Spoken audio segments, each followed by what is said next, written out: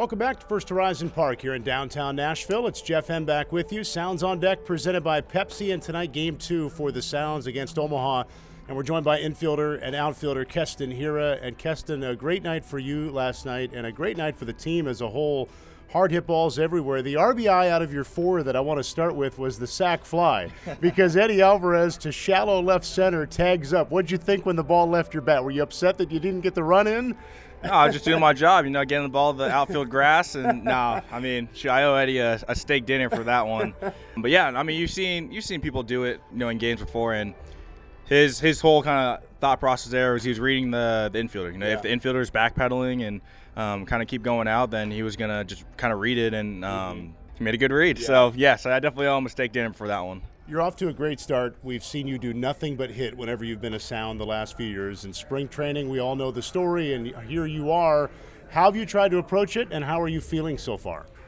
Yeah, I think obviously it's definitely a different year in a sense. Obviously, you want to be, playing at the top level, but sometimes it just is what it is. I'm grateful to be here in Nashville playing every single day. I think that was a big thing for me, being able to play every single day and being able to make adjustments from day to day. And, it's tough, to hit the big league level. And, you're playing every 2-3 days or occasional pinch hit. So I think being able to be here with a good group of guys, good coaching staff, to be able to get at-bats every single night and make those adjustments, I think that's my whole career I've known that's, what helped me become successful is be able to get that consistency. You just said you're grateful to be at AAA, and I know all of you want to be in the big leagues. I think that's an impressive phrase to use, though.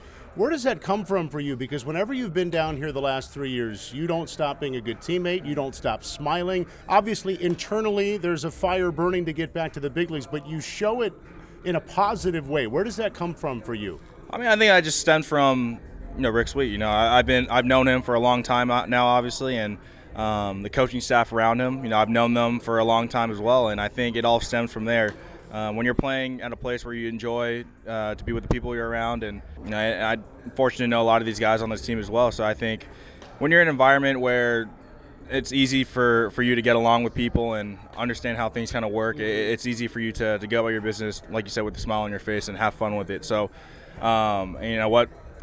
I don't think there's a worse place to do it than in Nashville. Yeah. So, like I said, just taking it day by day, enjoying my time here, and having a lot of fun with it.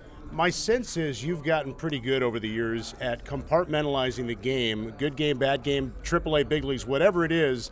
When the game ends, you seem to be in a good spot. What is sort of your escape from the game that helps you, no matter what the results are on the field, kind of keep that consistency?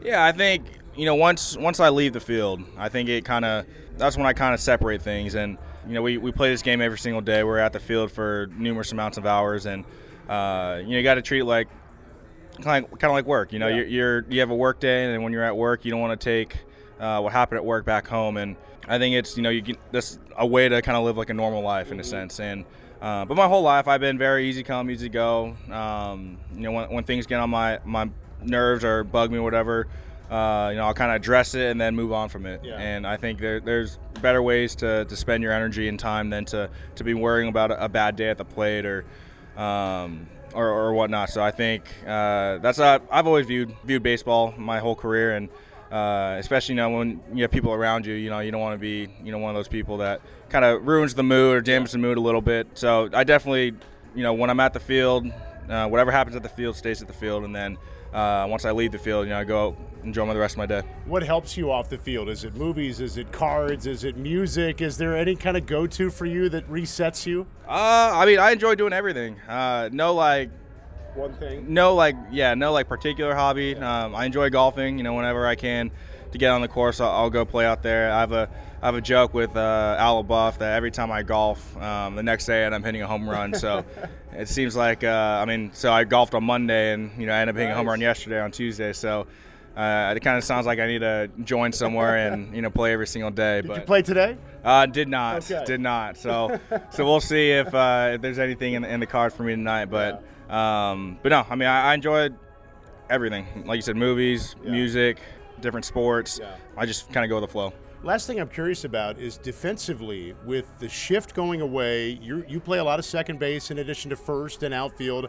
How different has it felt? How has in-game pitch-to-pitch felt, just knowing that if you're at second or if you're at first, you might be farther away from a teammate? The range matters more, the athleticism matters more. How have you seen it play out so far in the first month? Yeah, I think nowadays scouting reports are so advanced where you can kind of get an idea of where a guy hits the ball. So I think positioning means now more than anything, means more now than anything. So being able to play in your position, obviously you're gonna have to cover more ground, which as an infielder, that's what you want to do. You want the challenge of being able to see your range and the limits you have on your arm and body, and be able to test yourself to see if you can get to some of those balls. And at this level, that's your job. You should be making those plays anyway. So it's definitely back to being normal. I think first base, for instance, you had the second baseman out in right field for some of the times when the lefties were up, and